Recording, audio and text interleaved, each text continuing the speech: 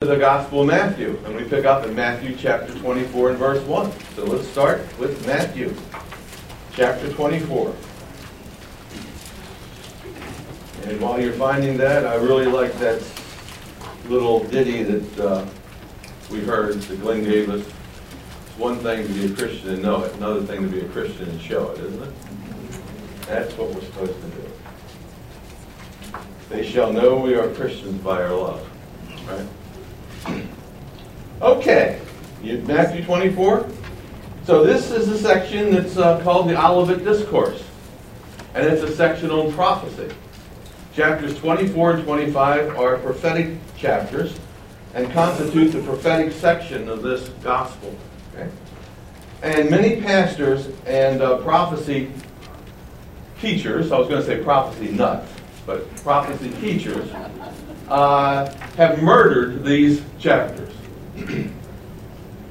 They have misinterpreted these chapters. And as a result, you get every kind of bizarre theory and sermon under the sun. And I hope we don't end up doing that, because they are hard chapters to interpret. But I'm convinced people misinterpret these chapters because of three reasons. Number one, they read into the text. They impose their own beliefs on the text. So they have a certain theory, and then they just read it right in there. See? That's reading into the text. Reading your preconceived ideas or doctrines into the text. Second mistake they make is that they read over the text. In other words, they skip words and verses that don't fit their theories. Just read over it.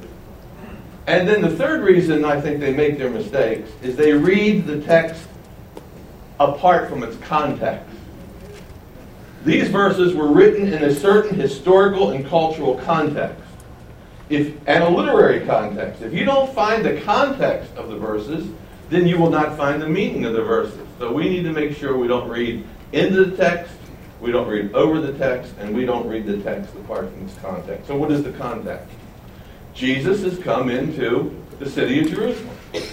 He has gone into the temple area. He's overthrown the temple, right? He's overthrown the tables in the temple.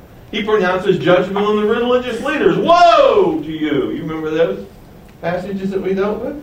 And then we look at the end of chapter 23 and verses 37 through 39, that little last section there. It says, "O Jerusalem," this is all in red, Jesus is saying this, "O Jerusalem, Jerusalem, the one who killed the prophets, who stones those who sent to her. How often I would have gathered you as your children together as a hen gathers her chicks under her wings, but you were not willing." So, I wanted to just gather you together, but you just resisted, and especially her religious leaders have resisted. Now watch this. Look at verse 38. "See, your house is left desolate." And the house there is the temple. That's the house of God. It's left desolate. Now, he's already overturned the money changers, the tables of the money changers, and now he's making a prophecy. He is saying, take a look into the future in a sense. Your house, the house of God, is left desolate. He's pronouncing judgment on the temple. And then look what he says. "Because," or "for, I say unto you, you shall see me no more till you say, blessed is he who comes in the name of the Lord." Okay? So what we have is we have this lament and this prophecy. And the prophecy deals with two issues. Verse 38 and 39. Verse 38, it deals with the temple. The temple is going to be left desolate. It's a judgment upon the religious establishment. Prophecy number 2 is found in verse 39. "You will see me no more until you say, blessed is he who comes in the name of the Lord." Two issues. You got it? Two issues. The temple and his coming. Okay. Now, when will they see him again? He says, "You will not see me until," what? "You say, blessed is he who comes in the name of the Lord." You see that? Now, that's the context for chapter 24. That prophecy. Okay, so you ready? With the context, we can read it, and I think it starts making sense. So let's read verse 1. And this will be scene number 1. Okay? Then Jesus went out, and he departed from the temple. He went out of the temple. See, we're still dealing with the temple. And he departed from the temple. And his disciples came up to show him the buildings. He leaves and they come up and they show him the buildings of the temple. They say, look at those buildings. Wow. Did you ever see anything like it? Now remember, the temple was like one of the wonders of the world. It took nearly 90 years to build that temple. When you think of the temple, I want you to think of the National Cathedral in Washington, D.C. It took like 100 years to build that thing. When I was in seminary in Washington, D.C., the National Cathedral was still being built. There were wings that were being built. King Herod began to build this temple in 19 B.C. It wasn't completed until 63 A.D. Wow. And they say, and what does Jesus just said about the temple? Desolate. And they look and say, gee, look at that temple. Wow. Have you ever seen anything like it? They're showing him the temple. Now look at Jesus' response. It's very interesting. Jesus said, do you not see all these things? I think maybe you're missing something. They said, look at the temple. What does Jesus say? You take a look at the temple. And he explains why he wants them to look at the temple, because it is indeed magnificent. Look what he says at the end of verse 2. Assuredly, which speaks of certainty, no doubt. Truly, truly, I say to you, not one stone shall be left upon another that shall not be thrown down. Wow. He said it's going to be thrown down in a day, and it took about 90 years to build. That just sounds outlandish. Now, let me show you how outlandish it sounds. Just imagine that you're a tour guide in New York City, and you're taking people around to see all the sights. It's September 10th, 2001. And you showed them these unbelievable 2 towers. So look at those things. You look up and you go, wow, never seen anything like it. Now imagine someone in the crowd saying, you know something? Within a day, those towers are going to be down to the ground. It's not going to be anything stand. You'd say, that's the most ridiculous thing I've ever heard in my life. That's inconceivable. That's what you have here. Does that make sense? You have to see things the way they were in that day and what people thought of the temple. Jesus predicts that it's going to be thrown down. Okay? That's scene number 1. And now look at scene number 2. Look at verse 3. Now, as he sat on the Mount of Olives, this is west of the city. He's gone out across the Kidron Valley. He's gone up on an incline, and he's up on the Mount of Olives, and he is looking down over the city, and he sees the temple. Now, this took probably place sometime later, right? At least an hour or two later, maybe a day or two later. We don't know not a day or two later, but it took some time to get out to that mount. So he goes up on the mount, he sits down on the mount like a teacher, and his disciples came to him privately saying, tell us, when will these things be? What thing? And when is this going to happen? When is this temple going to be destroyed? When is it going to fall? Can you give us some estimate? When? When? That's a timing issue. When is this going to happen? And they talk about 2 things. Look at this. And what will be the sign of your coming? The sign of your coming and the end of the age. 2 things. The sign of your coming and the end of the age. Now, has Jesus talked about coming? Yes, back in verse 39. He said, you won't see me again until what? You say, blessed is he who what? Comes in the name of the Lord. So there's the context. You see that? You need to make sure you understand this. Now, in the Jewish mind, what they're thinking is that when Messiah comes, He's going to end the Jewish rule, and he's going to take over. He's going to be Messiah. He's going to rule, set up the kingdom of God. So they say, well, when is this going to happen? When is the temple going to fall? When's the Jewish establishment going to be kicked out? And when are you going to take over as Messiah? And they say it by asking, what will be the sign of your coming and the end of the age? Now, you ready for this? I'm going to show you a mistake that we make. Here's how we read into the Scripture. When they ask this question, what will be the sign of your coming? We immediately impose upon that text, and we say, that means what will be the sign of your second coming. Don't we? Well, that's easy to say 2,000 years later. But that's not what they're thinking. Jesus has left the city. They just want to know when you're going to go back into the city, when you're coming back into the city, destroy the religious establishment and set up your kingdom. Take over. See? They don't know that he's going to die. They're not thinking of him dying. They're not thinking of him being resurrected and going to heaven and coming again the second time. They're just asking when you're going to come back into the city. And people are going to say, blessed is he who comes in the name of the Lord. Now, he went into the city the first time on the day of Palm Sunday, the triumphal entry. Remember that day? What did they say? Blessed is he that comes in the name of the Lord. You can see it right there in chapter 21. This is the context, the immediate context and the road context. These people aren't thinking second coming. They are thinking, when are you going to go back? When's this going to happen? When is this all going to happen? Okay? So, it's really important that you get this. Okay? That's what they're thinking. Okay? That word coming there, the sign of your coming, is the word that was used for kings going into a city, proclaiming, marching into a city, proclaiming their victory over their enemies and taking over. And that's what they want to know. When you're going to come in and take over. That's what they're asking. Okay? Now, the second thing I want you to notice, you still with me? Okay? Just watch how all this plays out. Look at the word sign there. Do you see that?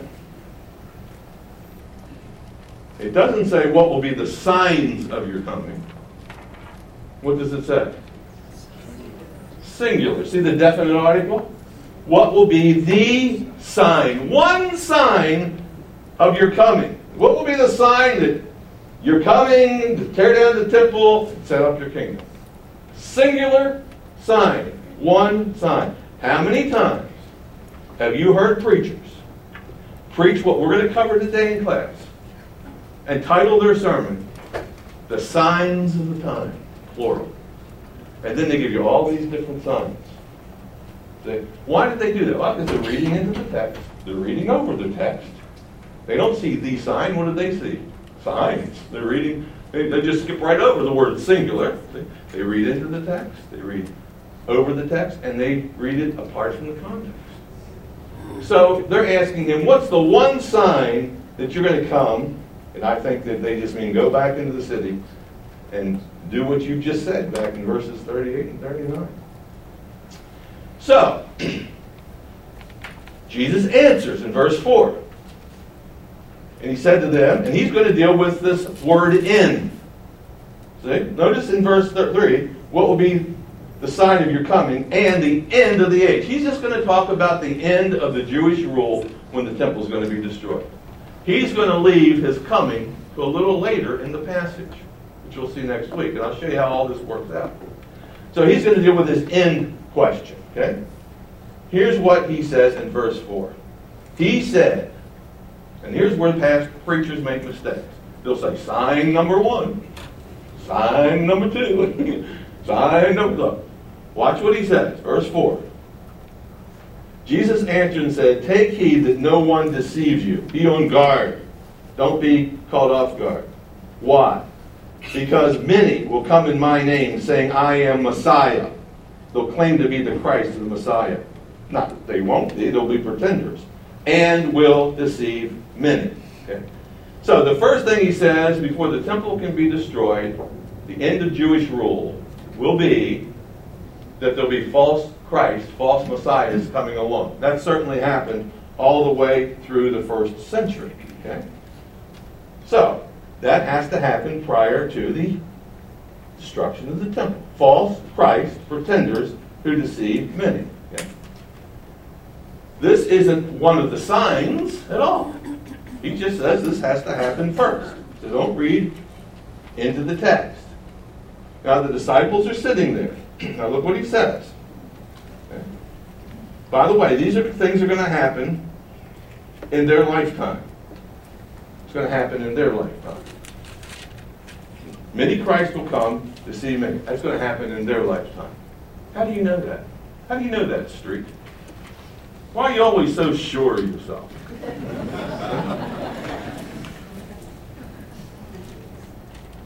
Well, look at verse 4. You see that pronoun? Take heed that no one deceives who? You! You! You guys sitting right here. These are things that are going to happen in their life. They don't read over that. You! You see that? Now, look at verse 6. This is going to be a second event that's going to take place. It's not a sign. This is just the event prior to the destruction of the temple. And who? You. Who? You. You guys sitting here. The 12 and maybe whoever else is sitting there. Some other disciples. You. Look. You will hear wars and rumors of war. Okay? So that means there's going to be real wars that are going to be going on that you're going to hear during this period of time, and there'll be maybe unconfirmed wars. See that, look, you are not troubled. Who? You. You're sitting right there. See, we always want to make this for our time, but who is it for? It's for their time. You see that? We're talking about context. Look, see that you're not troubled, for all these things must come to pass. Now, I love this. Watch this very carefully. Don't be worried. Why not? Look, you don't be worried, right? See that you're not worried. Peter, don't be worried. James, don't be worried. Andrew, don't be worried. Why? For all these things must come to pass, but what? The end is not yet. Wait a second. What does it say? The end is not yet. They ask a question. What will be the sign of your coming and the what? End of the age. This can't be a sign because it says when this happens, what? The end is not yet. That's the opposite of the end happening, isn't it? That's not going to be the end. See? That's not the sign. And yet, how many times have you heard preachers talk about, well, let's talk about the signs of the time. Number one, false Christ. Number two, wars and rumors of war. Do we have wars? Yes, there's one going on in Syria right now.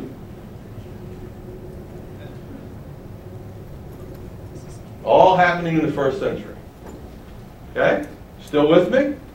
Now we have the next series of events that have to happen before this temple is destroyed. And the end of the Jewish rule. The end of their time for ruling. Look at verse, whatever it is, 6. Look what it says. 7. Verse 7. For nation shall rise against nation. That's another one. It's not a sign, though. It's just an event that's going to happen. Kingdom against kingdom. We're going to call those man-made disasters. Man-made wars. And, look what else in verse 7. Here's like the 5th or 6th thing that has to happen. There will be famines, pestilences, diseases, and earthquakes in various places. The first two are natural disasters, man-made disasters. The last three are natural disasters. Are these signs of the end? No, these are things that are going to happen in the first century. Okay? You say, come on, I don't believe that. That's exactly what the text says. They're not signs of the end. In fact, look what verse 8 says. All these things are what? What does verse 8 say? All these things are what? Does that sound like end? That sounds like beginning. Does it say end or does it say beginning?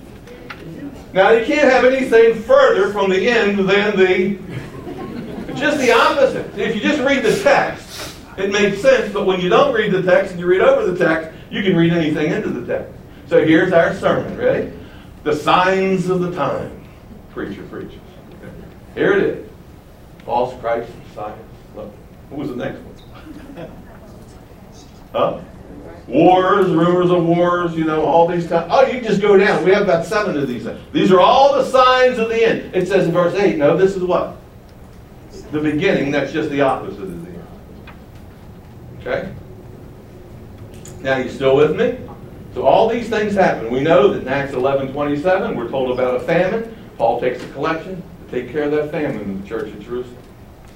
We know that there are false Christs that show up. We know there are earthquakes. There was a big earthquake in Laodicea in 61 AD. We know that Pompeii was destroyed in 63 AD. So you have all these things taking place. We have a lot of false prophets in the book of Acts. All these things are happening during that first century. Now look at the next event. Look at verse 9. They will deliver you up to tribulation, meaning suffering or persecution, and will kill you. And you'll be hated by all nations for my name's sake. Now, who's this going to happen to? In verse 9. They'll deliver what? You up. You see that? Kill you. You will be hated. This is talking about persecution and martyrdom. Every time Paul went to a city to preach, he was persecuted, thrown in jail, beaten, and eventually martyred. Peter was martyred. Paul was martyred. Stephen was martyred. James had his head cut off in Acts chapter 12. All for Christ's sake. All that happens in their time. Now look at verse 10. Verse 10. And then many will be offended. Who will be offended? Will betray one another. Yes, we even have Judas betraying. And Paul says, and Demas has forsaken me, having loved this present world. So you have people betraying each other, hating one another. Okay? Look at the next event. I think this is like event 10 or something. Look at verse 11. Many false prophets will come on the scene and deceive many. We know that happens. Paul says, as soon as I leave the church of Ephesus, false prophets are going to come in. Wolves are going to come in. All kinds of false prophets in the first century. Look at events 11 and 12, verse 12. And because of lawlessness will abound, the love of many will grow cold. Will many become apostates? Yes, there's even John writes about Laodicea. You're neither hot nor cold. You're like lukewarm. There's no zeal anymore that's going on. You see all that kind of stuff happening. You see in verse 12, because of lawlessness, the love of many will grow cold. But he endures to the end, meaning to the uttermost, or to death. That's what this means at this particular point. He endures to death, shall be saved. If you don't deny Christ, you stay faithful to Christ, you suffer the persecution, you are martyred, then you will be delivered. And you will be delivered in the resurrection. That's when that's going to happen. Okay. Now, these are characteristics that will come prior to the destruction of the temple and the end of Jewish rule in Jerusalem. No doubt about that. But this isn't the sign. The sign. Now there's one more decisive event that must happen. Okay, so look at verse 14. And the gospel of the kingdom will be preached in all the world as a witness to all nations. And then, what? Now, what's one thing that must happen before the end comes? The end of the Jewish rule, the end of the temple. What's the one thing that must happen? The gospel must be preached, right? This would be the fulfillment of the Great Commission. Okay, now watch this, because you have to listen very carefully. I want you to look at the details of the text, and I don't want you to read over the text. Okay? First of all, I want you to know the certainty of that statement. The gospel of the kingdom will be preached. Then the end will come. Certainty that this will happen. You see that? Second of all, I want you to notice the description of the gospel. The nature of the gospel that must be preached for the end to come. Notice it's called the gospel of what? The kingdom. See, the gospel of the kingdom. This is why I'm so big on kingdom. I'm convinced that the true gospel is the gospel of the kingdom. Okay. This gospel of the kingdom was preached to the known world at that time, not the native Indians in America. Columbus hadn't discovered that yet. Their known world was the world of the Roman Empire The Roman Empire was made up of all kinds of nations. And beyond the borders of the Roman Empire, there were other kingdoms. And this is talking about going out and preaching this gospel of the kingdom to all nations. That's why Paul is so excited when he's arrested and he appeals to Caesar so he can go right to the capital city of the empire, goes to the city of Rome. And you know what he preaches when he's in the city of Rome? You ever notice that? Look over at Acts 28, the last chapter of Acts.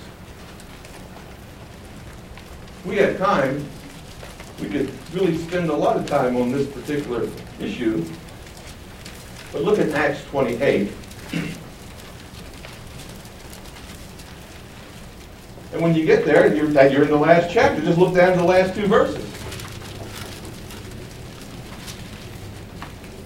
Look what it says. Acts 28 and verse 30. He's in Rome under house arrest.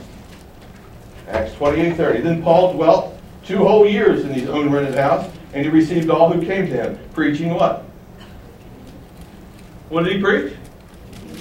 When he reached Rome, he considered that this gospel of the kingdom had been preached into all the world. That's why Paul thought something very significant was going to happen in his lifetime, because he indeed preached the gospel of the kingdom throughout the entire Roman Empire. And he thinks something's going to happen. We also know, and I'm just going to have you jot these scriptures down because of time, but you can jot down Romans 10:18. Just jot it down. It says the gospel in Paul's day had reached the entire known world.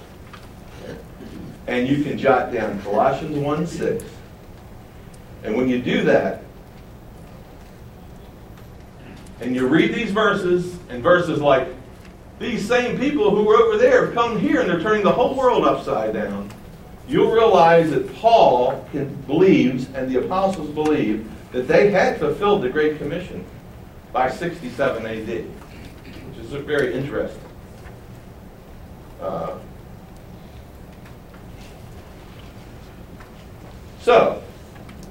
It's no surprise then when the temple is destroyed in 70 AD, because all the events that had to happen before the end of the temple came indeed were fulfilled in 70 AD. Okay. So does that make sense so far? Still with me? Now, when the apostles asked Jesus, what will be the sign of your coming? They're not thinking of second coming. They're thinking, when are you going to come back into the city and take over? Well, that wasn't Jesus' plan, was it? That was the question they asked. That was the intent of the question they asked. But that didn't happen. What happened instead? When he goes back into the city the second time, what do they do to it? Arrest him, crucify him, and he's raised from the dead. He ascends into heaven.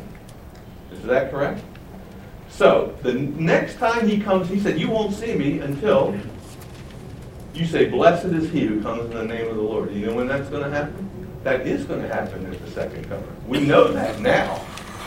But the apostles didn't understand that before the death of Christ. They're thinking he's just going to come in and take over Jerusalem and the world. So, all these things, none of these are signs. These are just events that have to happen before the temple's destroyed and the Jewish rulers are replaced. And then, of course, in the interim, guess what Christ does? Sends the Holy Spirit, he establishes the church, and we occupy until he comes again. Okay? So, what is the sign? Because they ask about it, didn't they? What's the sign of your coming? Okay, well, the sign is not mentioned until you look in Matthew 24 and down at verse 30.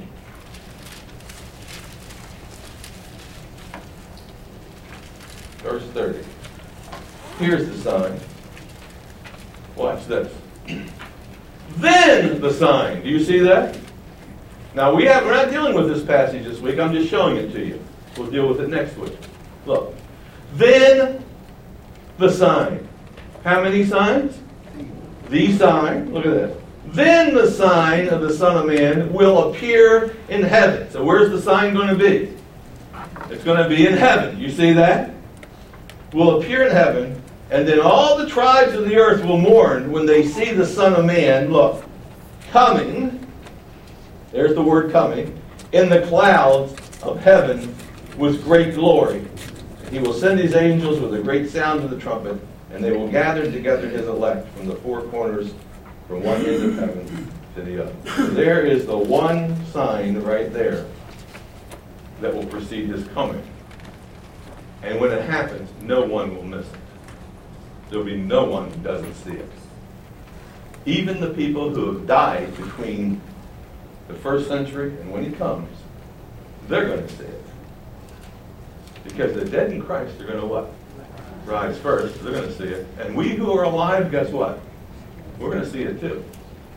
So you see, when you just deal with the text, a new model emerges. Okay? So let me just recapitulate here. The events in verse 24, 1 through 14, are taking place in 30 A.D. Does everybody agree with that? 30 to 33 A.D.? That's when those events are taking place. When the disciples say, tell us when you're coming, they're not thinking death, resurrection, and second coming. They think he's just going to come back into the city, overthrow the Jewish leaders, and take over. And that's when the temple will be destroyed. He'll reclaim the temple for himself, or whatever he's going to do. Okay? That's what they're thinking. Now listen carefully, because if you want to have a Bible college education, level education in the Sunday school, you have to listen. Now you ready to listen? Everybody have your thinking cap on? These events took place in 30 when they asked the question, but this gospel wasn't written for 50 years later. When was the gospel written? 70 AD, 80 AD? We're not sure, but it was 50 years later it was written. So when Matthew's audience reads it, they know Jesus didn't march back into the city and overthrow the Jewish government, don't they? They know what happened to him. What happened to him? He ended up dying. They knew he was resurrected. They knew he had ascended in heaven and sat at God's right hand. They knew that when Jesus talks about the coming, he's talking about it in terms of second coming. See, they understood that. They knew that they were living between the age of his first coming and his second coming. And they knew they had a job. They were to wait and occupy until he came. They had a job to do in this interim period. Now look, we're reading this 2,000 years later. We're just like Matthew's audience. We know he didn't go back into the city and overthrow the temple and the Jewish leaders. We know that they took care of him. Just the opposite. But we also know that God raised him from the dead and he ascends on high. And he has established the church. And we got a job to do between now and then. Which we're not talking about today. But we know also that one day he's going to come and everybody will say, blessed is he who comes in the name of the Lord. And when it happens, none of us will miss it because the sign will be given. It's a sign that everyone will see in the heavens, the Son of Man coming in the clouds. So between now and then, we have a job to do. And we must be at it. We must all be at it. We must always be at it. And then one day, we shall behold him in all of his glory. Amen? Let's pray. Lord, thank you for a passage that's so difficult that we have to wrestle with and struggle with in order to get the gist of the meaning. And even then, Lord, we don't know how off we are in small details, but we've tried to handle the text honestly. Take it for what it says, word for word, in its original context. Now, Lord, help us to do what we're required to do. Help us to be positive witnesses of Christ, that many others can come into the kingdom and find eternal life. In his name we pray.